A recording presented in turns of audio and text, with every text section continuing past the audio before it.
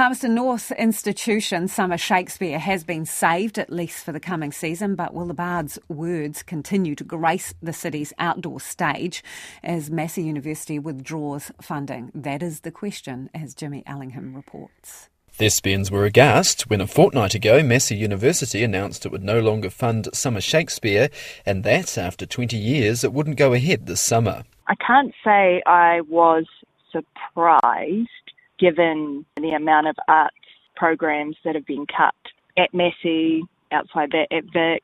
All of the arts are getting cut, just cut. So I can't say I was surprised, but certainly saddened.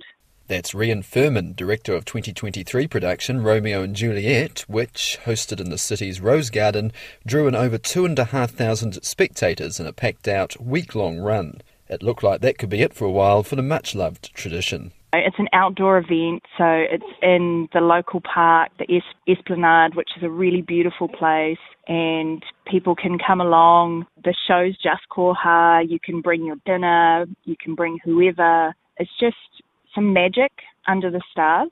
After a jam-packed meeting last night showing there was public support, the City Council will likely stump up with just over $30,000 to start this year's production. The shows have cost $60,000 to $100,000 to stage, most of which Massey previously covered, so the rest will have to be found. But Summer Shakespeare's creative producer Rachel Leonard couldn't be happier. So we've got a lot of work ahead of us in the next couple of weeks, budgeting and then starting the community funding process. But because of the great moves by the council last night, it means that we're not as far behind in our production schedule as we could be, and we're definitely in a position to catch up and get everything ready to go for rehearsals to begin in November. Councillor Rachel Bowen, who chairs the city's Culture and Sport Committee, says the intended moves to save this summer's production allow time to sort a long-term plan. I'm delighted that we've been able to be so responsive to something that really came as a surprise to lots of the community. I know I'd said yesterday that we were aware this was likely, but we didn't know it was definitely happening until it happened. We'd hoped that it wouldn't. Mayor Grant Smith, who attended the final night of Romeo and Juliet this year, was surprised to read a Massey's statement about the funding cut that other backers, such as the City Council, agreed the production would pause. It wasn't agreed at all, and that was perhaps a bit of a faux pas from the authors of the press release.